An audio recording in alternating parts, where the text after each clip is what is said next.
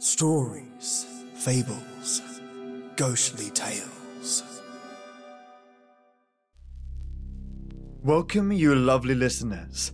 Thank you for joining me this Friday, and today is jam-packed with tales. Well, more aptly, one creepypasta about mystery, vampires and cults, followed up like a creepylicious dessert with 4 poems, each with their own dark theme, and each with a unique spin to them. One of them also being a H.P. Lovecraft poem. Now, listeners, the first story is explicit, not for little ears. It covers content involving family abuse, sexual discrimination, and racism. Nothing too strong, but I also felt it pertinent for me to mention it, just in case. Alright folks, turn the lights off, the sound up, and get ready for something creepy. Rising Boreal, the Vampire Murders. Thrusting me beneath your clothing, where I may feel the throbs of your heart or rest upon your hip. Carry me when you go forth over land or sea, for thus merely touching you is enough, is best. And thus touching you would I silently sleep, and be carried eternally. More than enough has been said about the winters in Chicago, known for both some of the coldest temperatures in the Midwest and as a home of historically infamous winter storms. The festive seasons, as a result, have been a point of heavy dislike and wondrous appreciation for both natives and tourists alike. Despite a lifetime here, I could barely make any solid judgments to attest to this. My numbness during these times of the year have all just been too great. All thanks to a crippling seasonal affective disorder that always left me apathetic and tired whenever snowflakes fall. Always down when the thermometers go blue, but always at least somewhat stabilized when the leaves start to grow back in spring. Medication and counseling resistant, trauma and shame protecting it like Cerberus guards hell. All I could do was merely exist, and that was just on the course of my best days. Though everything changed since that day, since I encountered solace celebrations of the most wicked kind. I've been changed, haven't I? You've changed me, haven't you? All thanks to you. Because of you, I'm now left in fractured ruins, left with a strange boutique of mixed emotions, yet even with this dread and disorientation going through me, there still exists this morbid pining. Inside the sickest layers of my being, I find myself with an unearthly desire to go back to the icy warmth of Rising Boreal. The Ainsworth Inquirer days were numbered. The end of an era just around the corner. I knew it, my chain-smoking boss knew it, and even the damn janitor knew it. Yet it was all business as usual with this dime a dozen community paper spitting out its usual garbled, tame local interest stories and obituaries. You had to still pretend everything was right or find yourself ostracized by your bosses and co-workers. The quiet stress could almost be measured by the foggy rise of on-property cigarette smoke. But this was a joyous time for me, as selfish as it is to admit. In the long term, I would be jobless, yes, but it meant I was no longer bound by the requirements and conservative expectations that come with a paper most known for reporting on Boy Scout charity drives. At the end of it, I was free of my professional chains. I could pursue an obsession of mine. Using my own expenses, the boss let me off to the crossroads of America, all to look into a series of murders that few even acknowledge. It was a quiet drive through hours, fields and fields with the occasional strip mall to interrupt it. Lost in thought, and with a busted car radio, I dwelled existentially onto my life. A piss-poor child of an addicted mother who would have sold him for crack money if she could. A teenager who won a scholarship by chance and wasted it on a journalist degree he almost didn't get due to academic misconduct. A man's career, if died tomorrow, would have peaked with an awkward 5-minute interview with a school board member. A barely stable manic depressive who was at the time throwing everything he could at a blood-sucking serial killer in rural Indiana. The vampire murders, as the Indianapolis Star coined it, are a series of strange deaths likely done by a serial killer. Victims went missing, then turned up roadside, on US highways to be discovered by some unexpected passerby. Autopsies showed these poor bastards' blood were drained and their bodies almost perfectly preserved despite estimated time of deaths ranging from weeks to months before then. Veins could have been cleaned out by a damned brush from the look of it. And to make matters even more disturbing, this didn't seem to be done by any knife or medical device. Those were bite marks done by fangs. As terrifying as this is, and as much the victims deserve justice, that is not what brought me to investigate these tragedies. Because those gruesome killings had been on the down low. There had been no press conferences, public releases, or even the most basic of updates from law enforcement, local or state. Even normally greedy national and corporate media were avoiding any kind of reporting on the crimes. There were some online news articles at the occasional 6-minute info dump on local news stations, to be sure, but as far for anything not minimal, there was a clear deliberate ignoring of the vampire murders. Normally such deaths would be front page news across the country, with true crime documentaries already being greenlit. There had to be a reason for this, and I, in all selfish honesty, wanted to be the one to uncover this all before my paper tanked. In hindsight, I wish I had turned the other way and headed back home.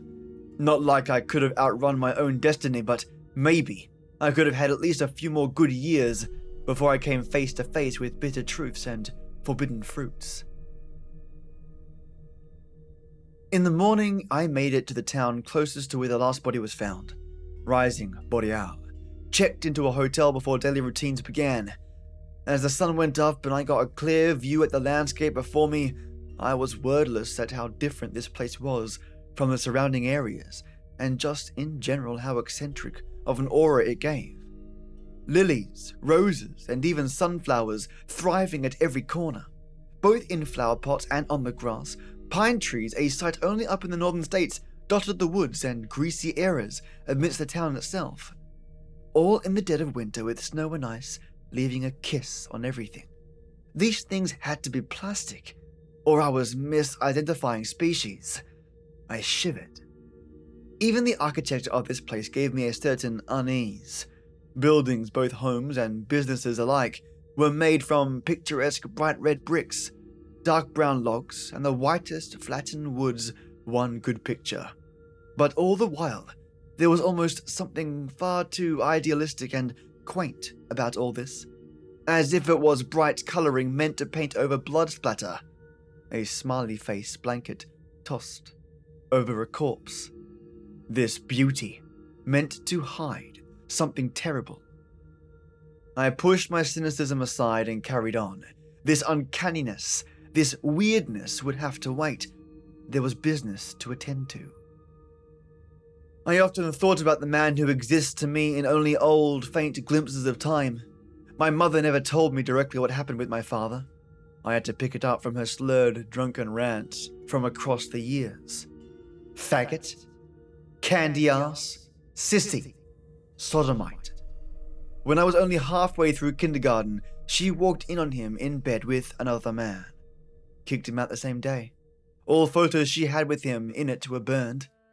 Now all there is fading feelings of warmth.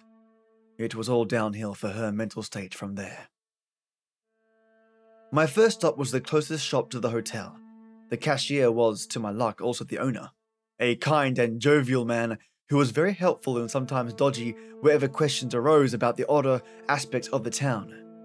I quickly tossed the runaround side and went straight for the jugular, asking about the corpses that popped up not too far away.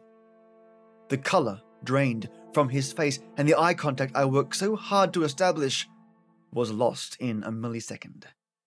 He quickly but still politely pulled my requested souvenir, then showed me on my merry way, even giving it to me on the house.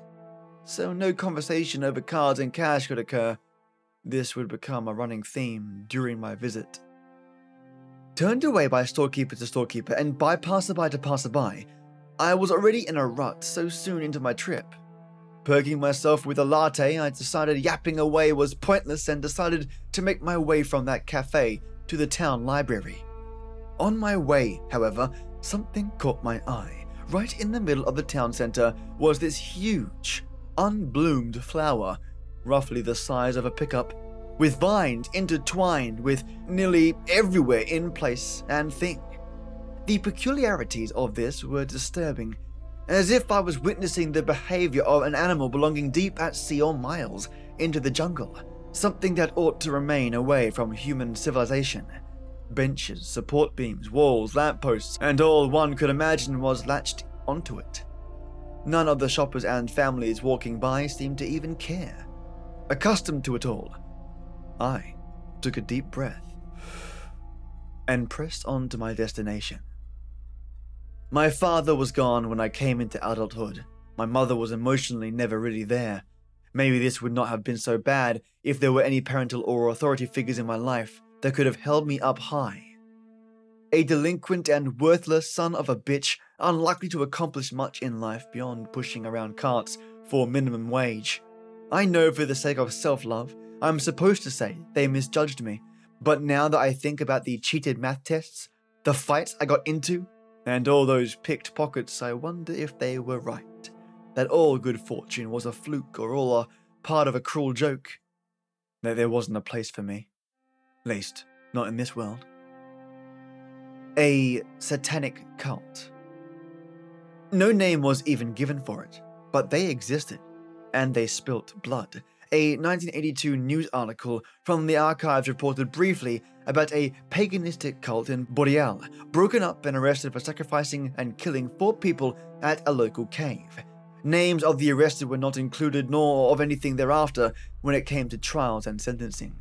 To add insult to injury, there was no follow-up from the paper that covered it for the rest of its lifespan. I had been at it for 5 hours on an ancient desktop that must have been top-end tech back in 2002, and this was all I could show for it. I rubbed my forehead and then checked my watch. I had 10 minutes left before closing. An announcement from the loudspeakers soon confirmed what I already knew. While jogging off from my session, fear overtook me. I was being watched.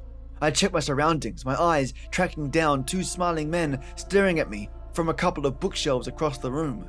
These freaks had unnaturally pale skins and unblinking eyes that made my spine want to pop out of my body. A sadistically gleeful smirk written on their faces. I felt like I was being watched by 2 deformed mannequins rather than any living, breathing human being. The moment was mercifully interrupted by a librarian telling me it's time to go in that classic annoyed tone. I nodded, then looked back to see the space near the shelves empty once again. For once, in what must have been forever, my compulsion towards this godless place came upon me through a common-sense gut punch. I had to leave this town before it was too late. Later that night, I threw my things haphazardly into the back of my car and started to hightail it out of town. Didn't even bother to get my money back for the days paid for what would be unused. I barely obeyed traffic laws as I made it into the town's outskirts. That is as far as I went before fate reared its ugly head. I saw them. All those lights in the woods. Many, many torchlights in the distance to the left of me. I parked on the side of the road, numbing myself to my own inner voices, and headed out on foot. I pushed through many bushes and clumps of snow before I finally hit a man-made path. Those were not far away, those unseen devils calling to me in their mystery and danger. A mere minute later, I was hunched down in a bush. I started observing these velvet-robed figures grouped together and slowly, few by few, heading inside this cave. The same cave mentioned in the article. When there was only one cultist behind their congregation, I prepped myself and firmly grasped a nearby rock. In a flash, I was standing over the body of said man, now with a bashed-in head. No matter where one falls on the debate of how human sexuality forms, be it environment, genetics, mixture of the two, or none of the above, I can tell you that my dad was not the first gay man in my family. My great-great-grandfather frequented an underground gay bar shortly after the Depression lifted. A man he thought he was going to get lucky with turned out to be an undercover cop. Some months later, he was institutionalized against his will, then half-heartedly lobotomized, doomed to spend the remaining decades of his life in a home. I remembered visiting him shortly before his death in 2001. Even at that young age, I knew that I was witnessing a living tragedy. He had spent the better part of his life not as himself, but as a mental child who couldn't even control his own bowel movements. This man was once a lively and kind man, given a fate worse than death, all for liking guys. Maybe if he was white, he would have been given a slap on the wrist. The screams of that poor girl echoed through my mind, crying, pleading, and praying to God. He didn't hear her. Pulling the ceremonial clothing from that body, I disguised myself as one of their ranks and got with them in time to bear witness to this horrible act. I watched a bearded man in a blue robe sucking the life out of this woman through these horrific teeth, right until there was none left. When she was no longer on this earth, the crowd gave a foreign chant that I did my best to mouth along with. A couple of mooks disposed of the body as the man addressed the crowd, speaking of strange things to his people, of freedom, superiority, and salvation from this cruel world. Then my cover was blown, if I even had it to start with. We have a visitor tonight, my children. My heart sank down deep and my body froze in place. I thought this was going to be the end of me. I expected the men surrounding me to grab me and put me onto the now crimson-stained concrete slab. They didn't. Instead, a plain-clothed man stepped onto the stage. I was in complete shock, not just because it was the same man I thought I had just killed, but it was also an all too familiar, all too desired face from a lifetime ago. Dad. My father gave me an almost sickeningly affectionate smile, an unnaturally long snake-like tongue licking up the unnaturally colored blood from his forehead. No harm or no fool it seemed, the mad priest gave a laugh before placing a warm, romantic kiss on my father's lips. I could feel the emotional resonance from the act despite how far away I stood. My dad embracing his lawfully wedded husband of the winter tides.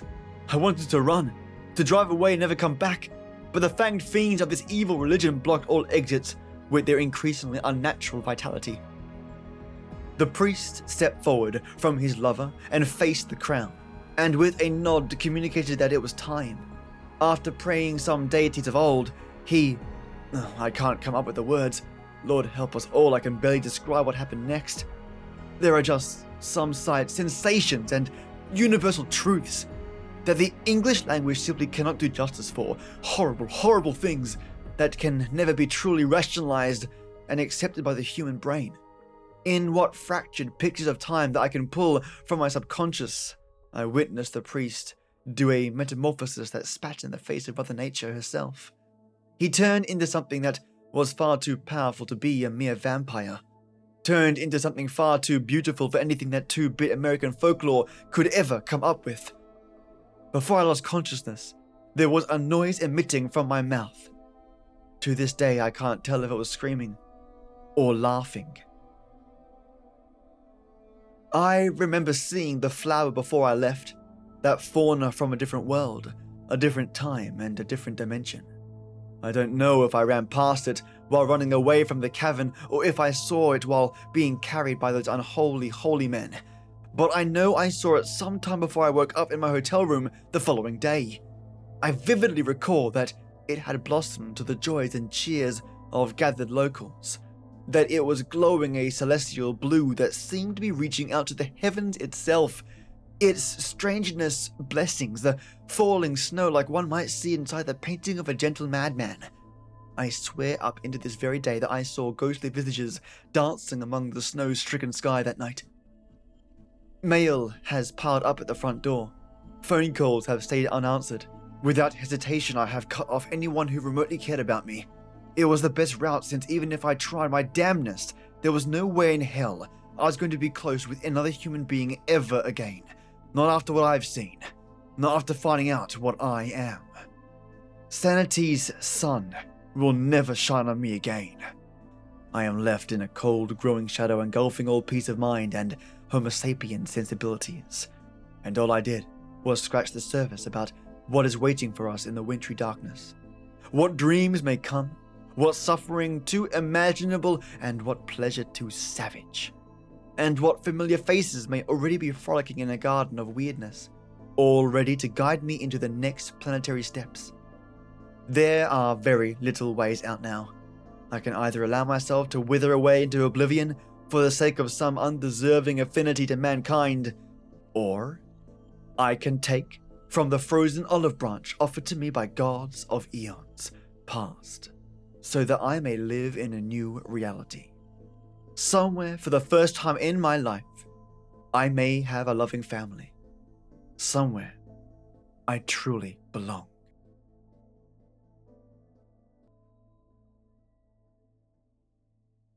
A dark poem titled The Hollow Men, written in 1925. We are the hollow men, we are the stuffed men, leaning together, headpiece filled with straw. Alas, our dried voices, when we whisper together, are quiet and meaningless as wind in dry grass, or rat's feet over broken glass in our dry cellar. Shapes without form, shade without color, paralyzed force, gesture without motion. Those who have crossed with direct eyes to death's other kingdom remember us, if at all, not as lost, violent souls, but only as the hollow men, the stuffed men. Eyes I dare not meet in dreams, in death's dream kingdom, these do not appear. There, the eyes are sunlight on a broken column. There is a tree swinging, and voices are in the winds, singing, more distant and more solemn than a fading star. Let me be no nearer in death's dream kingdom. Let me also wear such deliberate disguises, rat's coat, crowskin, crossed staves in a field, behaving as the wind behaves, no nearer. Not that final meeting in the twilight kingdom. This is the dead land, this is the cactus land. Here the stone images are raised, here they receive the supplication of a dead man's hand under the twinkle of a fading star. Is it like this in death's other kingdom, walking alone at the hour when we are trembling with tenderness, lips that would kiss from prayers to broken stone? The eyes are not here, there are no eyes here. In this valley of dying stars, in this hollow valley, this broken jaw of our lost kingdoms. In this last of meeting places, we grope together and avoid speech, gathered on this beach of the timid river. Sightless unless the eyes reappear as the perpetual star, multifoliate rose of death's twilight kingdom, the hope only of empty men. Between the idea and the reality, between the motion and the act, falls the shadow, for thine is the kingdom. Between the conception and the creation, between the emotion and the response, falls the shadow. Life is very long. Between the desire and the spasm, between the potency and the existence, between the essence and the descent, falls the shadow. For thine is the kingdom. For thine is, life is. For thine is the... This is the way the world ends. This is the way the world ends. This is the way the world ends. Not with a bang, but a whimper.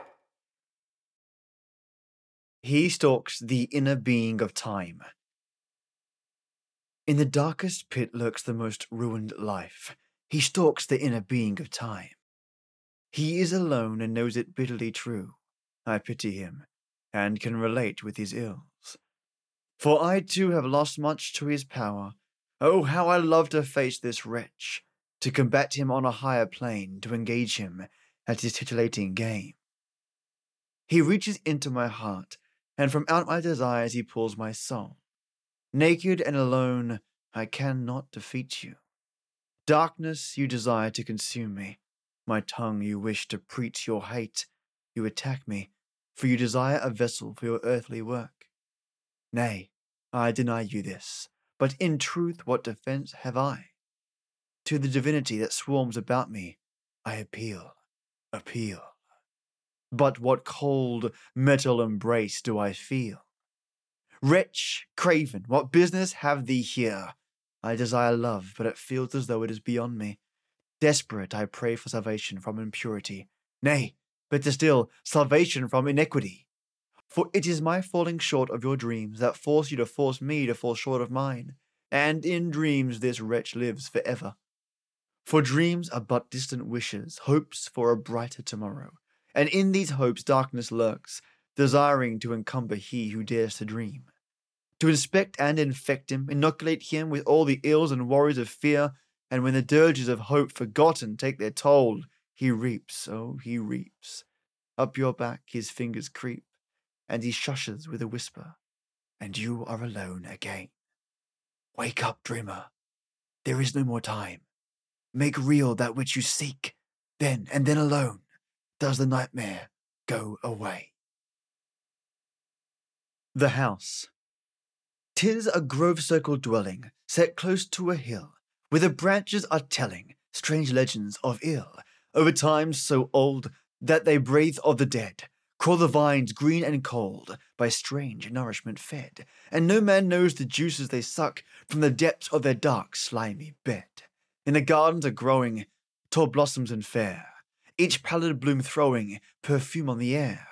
But the afternoon sun, with its shining red rays, makes the picture loom dun on the curious gaze, and above the sweet scent of the blossoms rise odours of numberless days. The rank grasses are waving on terrace and lawn, dim memories savouring of things that have gone.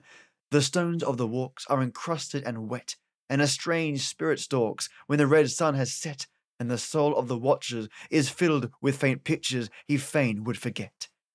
It was in the hot June time I stood by that scene, when the gold rays of noontime beat bright on the green.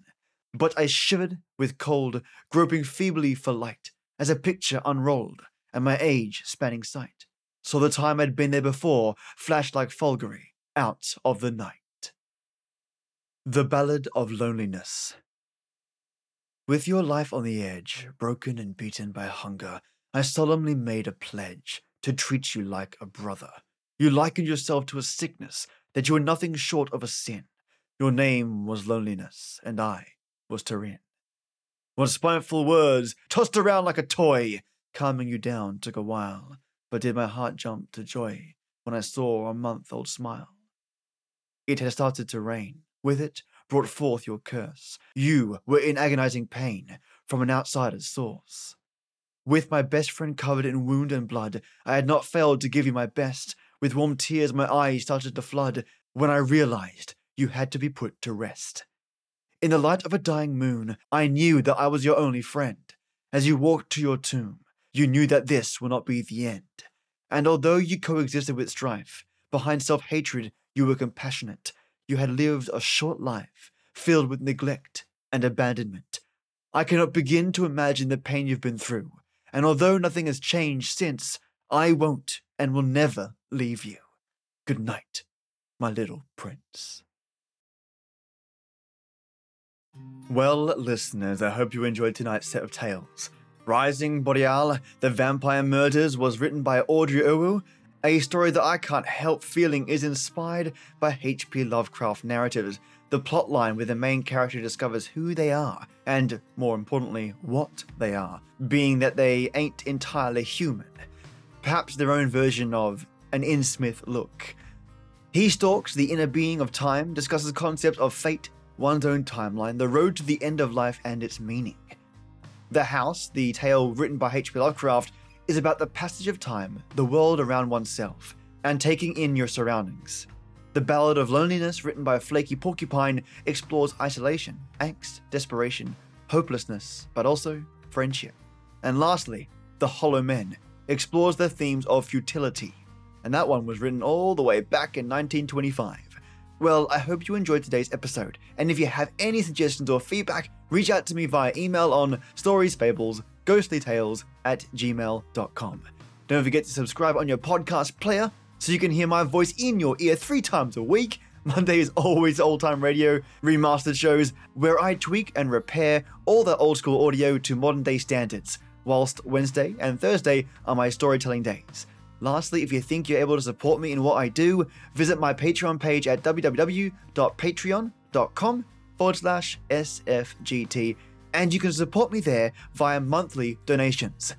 In saying that, I don't run ads and I never will, and I'll never use paywalls. I do this because I love it, and any love sent my way is greatly appreciated.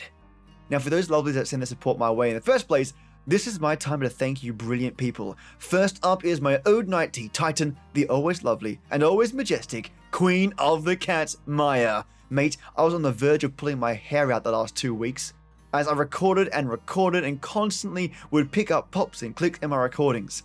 It was kind of like working in my own Twilight version of an old time radio episode. I'd record, I'd go back and listen to it, and there was definitely no clicks in my pronunciations or recordings, but yet there it was. And I have to cut it out or redo the entire line altogether. Super frustrating. I couldn't figure out what the issue was, so I used declickers and band-aid fixes to resolve the pops and clicks, but it was only temporary. So I had an idea to replace the connector between my computer and my Blue Yeti. Then boom! At least so far, it's completely fixed. I've bought a couple of more adapters to ensure that I don't run out of backups, but thanks to you, my audio stress levels are 0 again. Thanks Maya for your support. It means buying parts to keep my recordings clean are no longer an issue. So thank you very, very, very much. You're keeping me sane. My White Tea Warlord, Lazarus Maximus, mate, thank you for your support, Dudio, and I've used your donations to fund the purchasing of both the declicking and specialized de-reverb plugins for my audio. Sometimes my room gets a little bit echoey as a result of where I record, and also there are clocks in the background that click and tick away. I don't mind them, but I don't want them obviously in the recordings, so thanks to you, I can use those plugins to cut them out without a hassle. Thank you immensely, mate. You're bloody awesome. Pages Smartus Illicentia. Mate, thank you for your support, Paige. Thanks to you, I've been able to renew a license that I use for audio improvements and have been able to use your donations to cover some of the costs for upgrading to the next set of tools. I'm always looking at ways to improve the show, and as a result, you'll be hearing changes in the audio already thanks to your support. I've also been able to use Patreon support for voice modification software, which you would have heard in today's episode. If you, supporters or listeners, have any feedback regarding the voice changes, let me know. And thank you, Paige, for your ongoing support. And never forget that you're brilliant. And the peeps that put a bounce, hop, and a skippity pep in my step, my old grey enforcers I am lucky to have.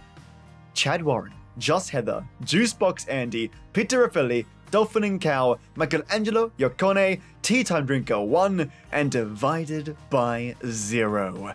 Thank you all, have a wonderful Friday, and stick with me Monday for more Old Time Radio from the Sherlock Holmes series, as well as a Wednesday and Friday set of horror tales. As always, mates, till next we meet.